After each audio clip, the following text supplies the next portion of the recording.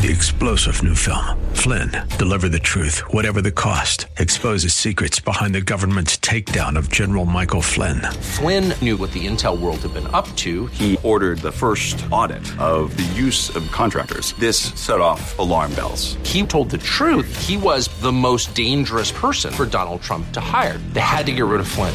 Flynn, deliver the truth, whatever the cost. Available now. Watch it today. Go to salemnow.com. salemnow.com. WTBN, Pinellas Park.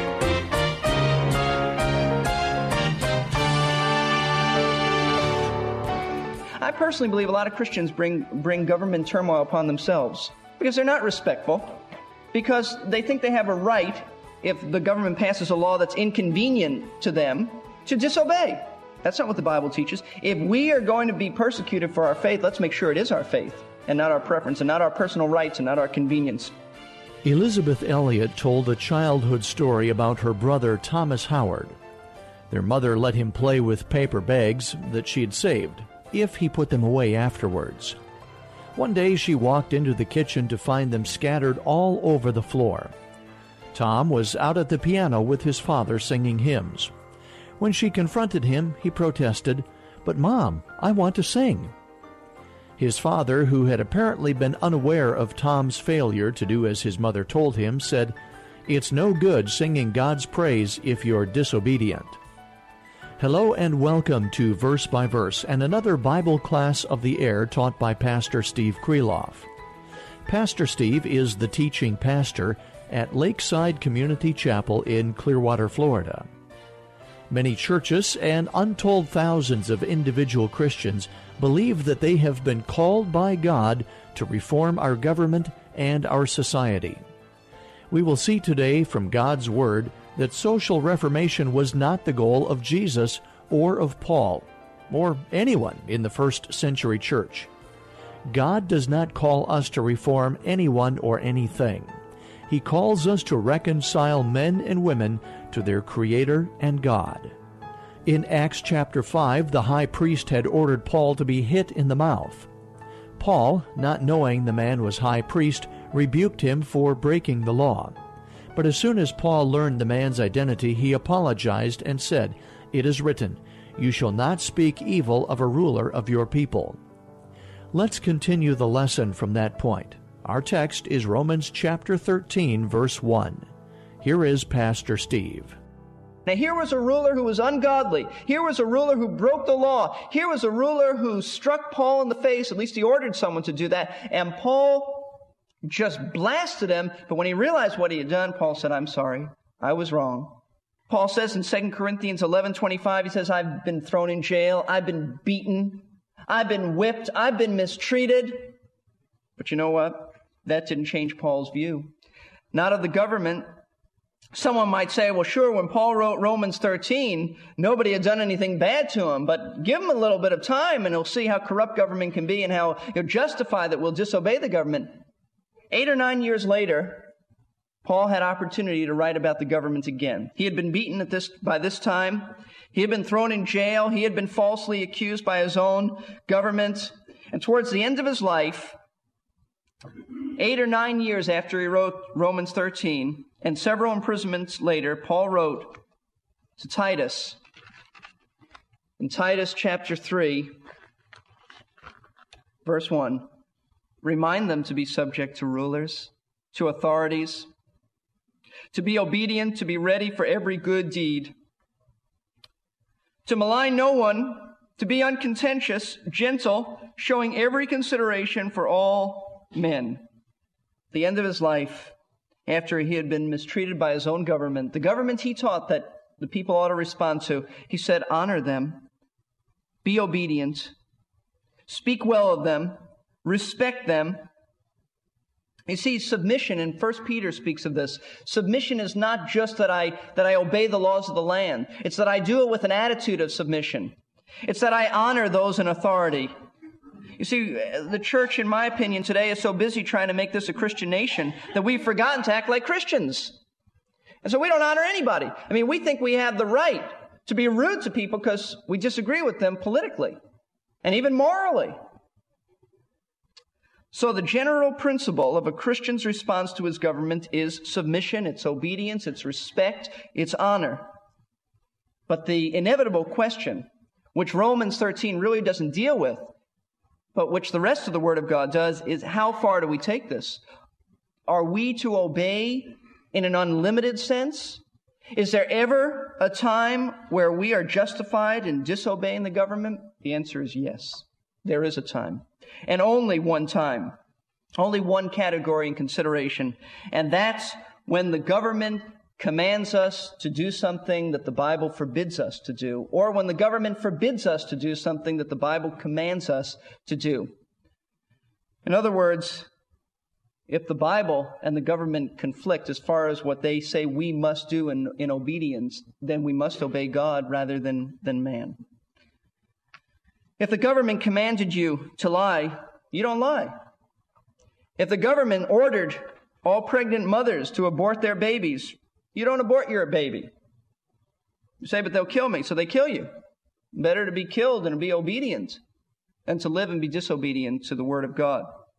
If a law was passed commanding us to kill older people who are useless to society, we don't do that, regardless of what the government says.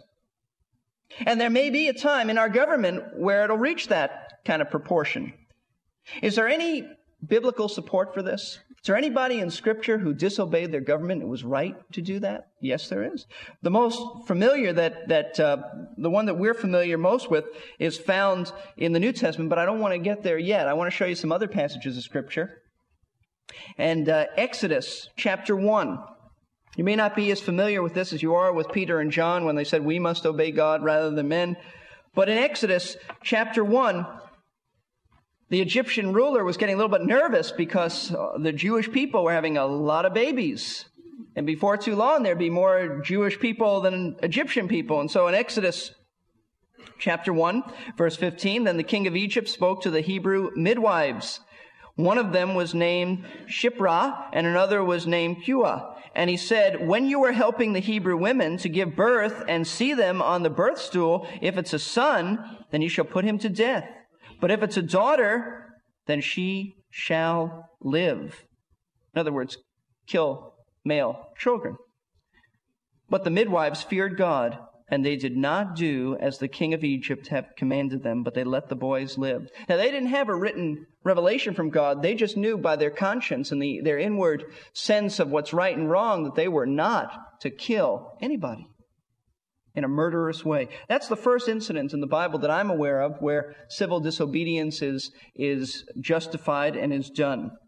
But Daniel in the Old Testament is another great illustration of this. Daniel was a godly man. In fact, only he and Joseph in all the Bible, apart from the Lord Jesus obviously, are the only Bible characters that there is nothing written against them. Nothing even implied against them. Now, we know they're sinners. We know they were sinners. But they are righteous men. They are totally blameless. In Daniel chapter 1, verse 5, the king appointed for them a daily ration from the king's choice food and from the wine which he drank, and appointed that they should be educated 3 years, at the end of which they were to enter the king's personal service. And the setting is this. Daniel and his friends have just been taken from Judah. They've been made basically slaves in Babylon. And the king says, you're going to eat my food, and you're going to eat my wine, and you're going to drink my wine, and I'm going to educate you. Now, they could handle the education. But Daniel could not handle eating non-kosher food. Daniel could not handle eating food that the Old Testament law said, you shall not eat. And so, he couldn't obey. But I want you to notice that Daniel was not rude. Daniel was not abrasive. Daniel didn't fold his arms and said, I'm going to sit here and I'm not going to budge until you do what I want you to do. No, he's very courteous. Verse 8 says this, but Daniel, he made up his mind that he would not defile himself with the king's choice food or with the wine which he drank, so he sought permission from the commander of the officials that he might not defile himself. And the story goes on that he gives them an alternative. Why don't you just feed me these vegetables and water and see if I don't look better after a while and healthier than the others? And they agreed to that. But notice Daniel, he didn't badmouth anybody. He didn't say, listen, the king ought to read his Old Testament and find out a little bit about morality here. No, he didn't do that. He was a model citizen. Even when he couldn't obey the laws of the land, he still respected the government, even when he couldn't obey it. In chapter 6 of the same book, Daniel is trapped by some jealous government officials, and by this time Daniel is in government, which also says that a Christian can serve in government as long as he doesn't compromise and he has integrity. Not everyone is called to that, but if you're called to that, it's all right. Joseph, the other godly man, served in government too. But in Daniel chapter 6, some men trap Daniel, or they trap really the king. It seemed good to Darius, verse 1, to appoint 120 satraps over the kingdom, that they should be in charge of the whole kingdom. And over them 3 commissioners, of whom Daniel was one, and so forth. Daniel's in a high government officials. But some come to him and say, now, king, why don't you make it illegal for just a month that anybody who prays to a god other than you, or doesn't worship you, he needs to be thrown in the den of lions.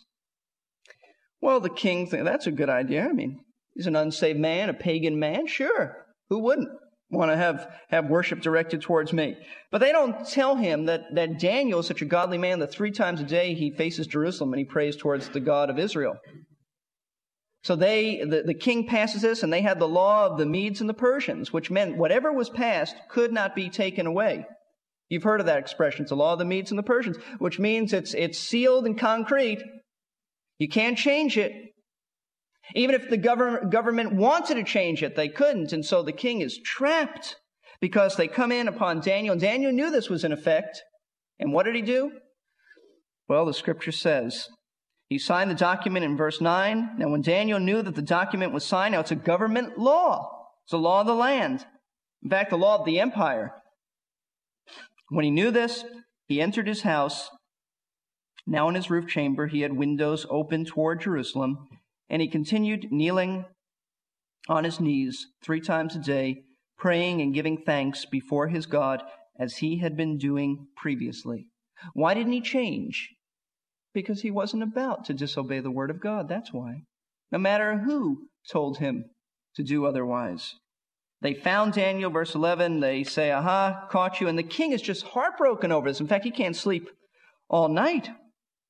And in verse 16, the king gave orders. Daniel was brought and cast into the lion's den. The king spoke and said to Daniel, your God, whom you constantly serve, will himself deliver you. I don't know if he totally believed that because he couldn't sleep at night. He was worried. And in verse 19, then the king arose with the dawn at the break of day, and he went in haste to the lion's den. And when he had come near to the den to Daniel, he cried out with a troubled voice. The king spoke and said to Daniel, Daniel, servant of the living God, has your God, whom you constantly serve, been able to deliver you from the lions?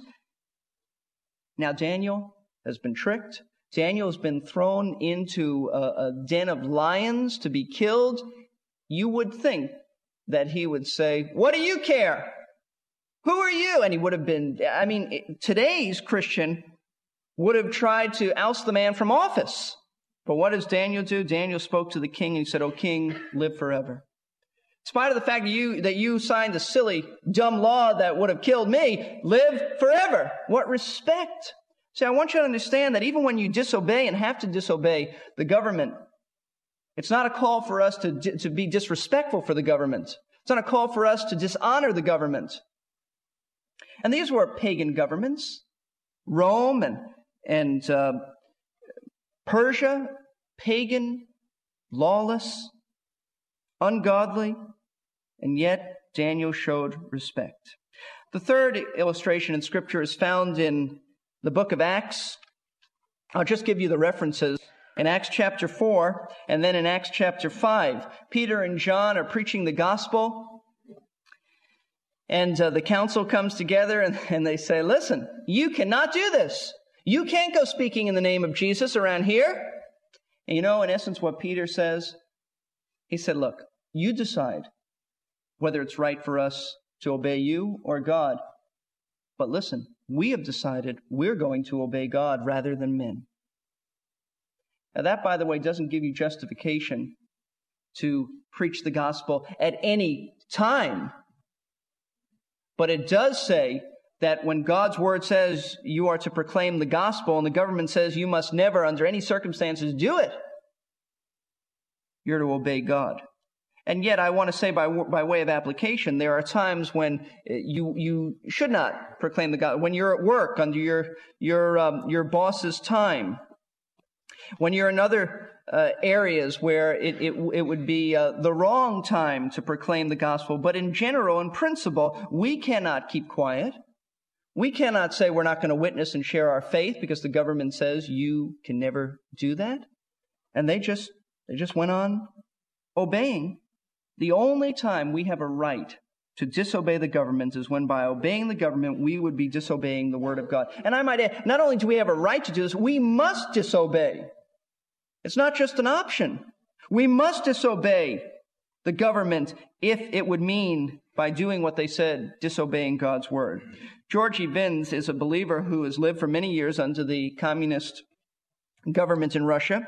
And when asked at a time by a group of leaders in the church, how do you respond to a government like that? You know what he said, and I quote, "We obey every law in our nation, whether it appears to be just or unjust, except when we're told that we cannot worship God or obey the Scripture.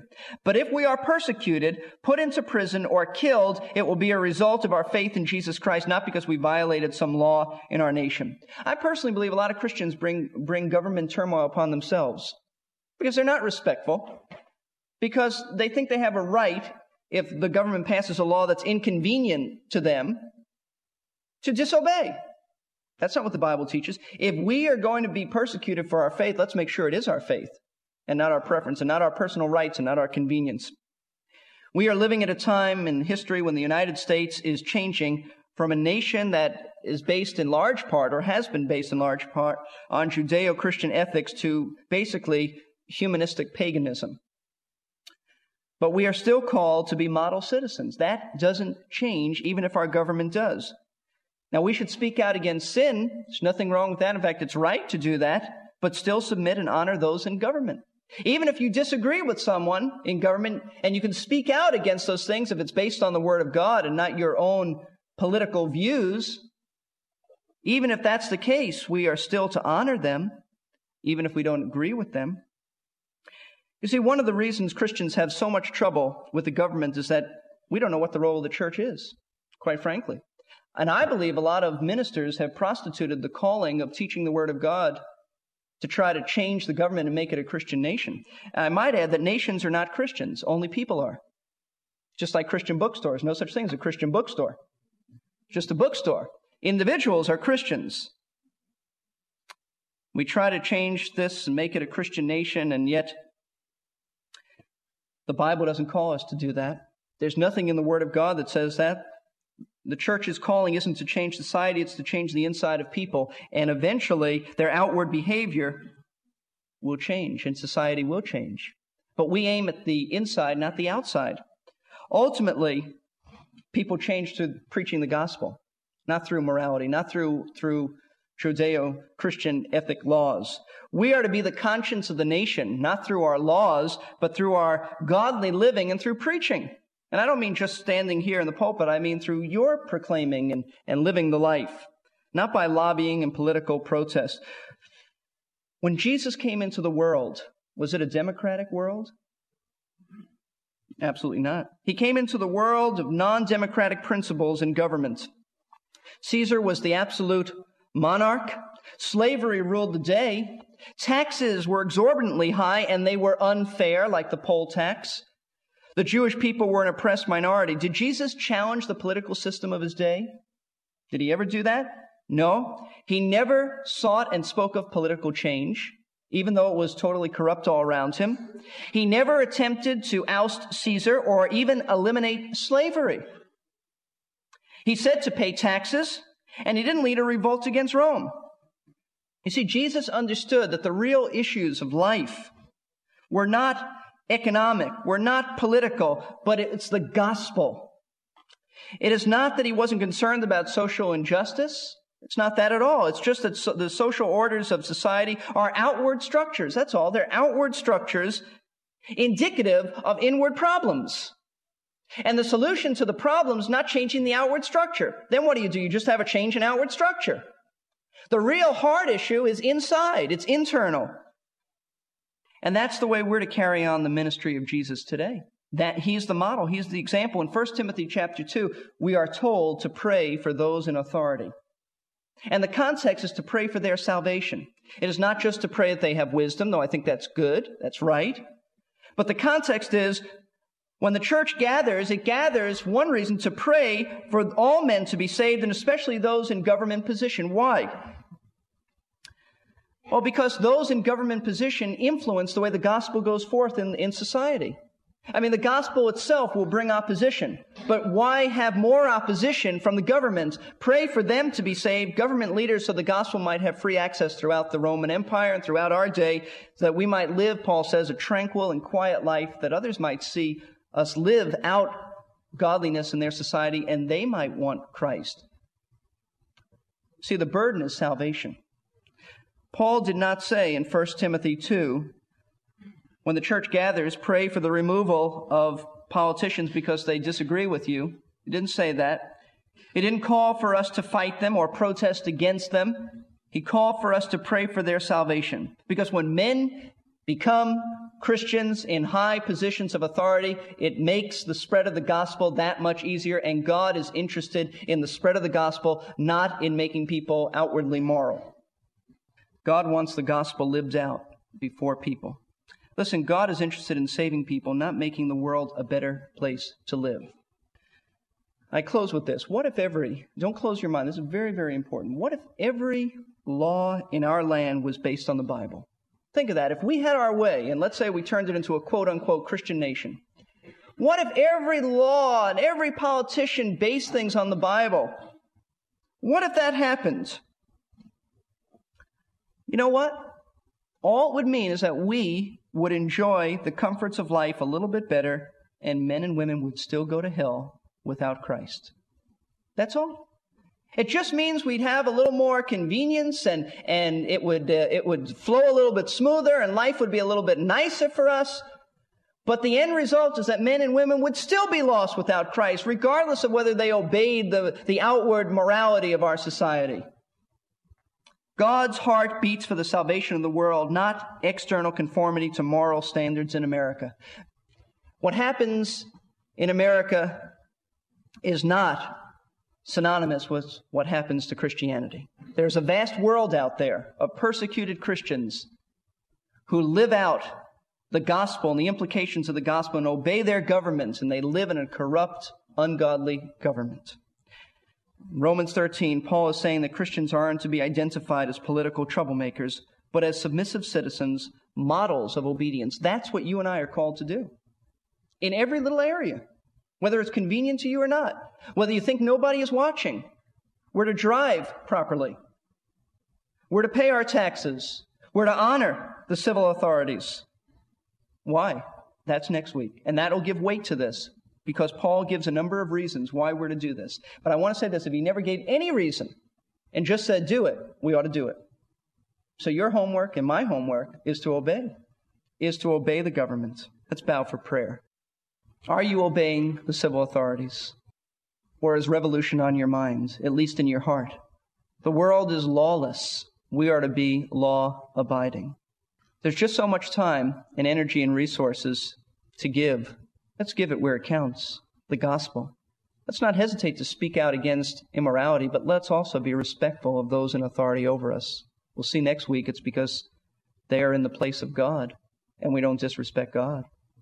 And we've been speaking about submission today, but if you've never trusted Christ, this is foreign to you, because you first have to submit to Christ before you can submit to an institution He has established.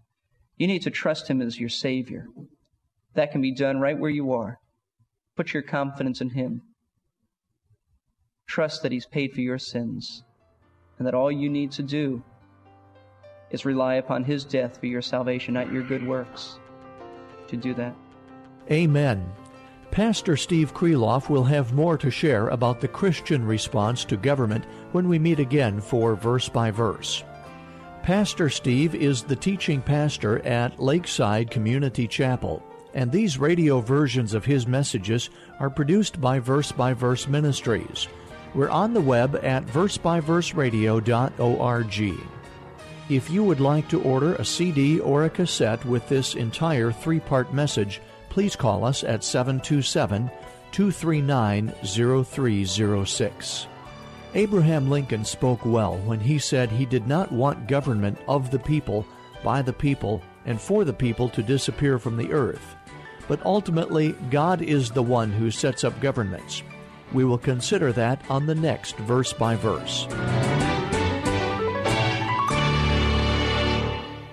We're here to give you strength between 3-star General Michael J. Flynn, head of the Pentagon Intelligence Agency, knew all the government's dirty secrets. He was one of the most respected generals in the military. Flynn knew what the intel world had been up to. He understood its funding. He ordered the first audit of the use of contractors. This set off alarm bells.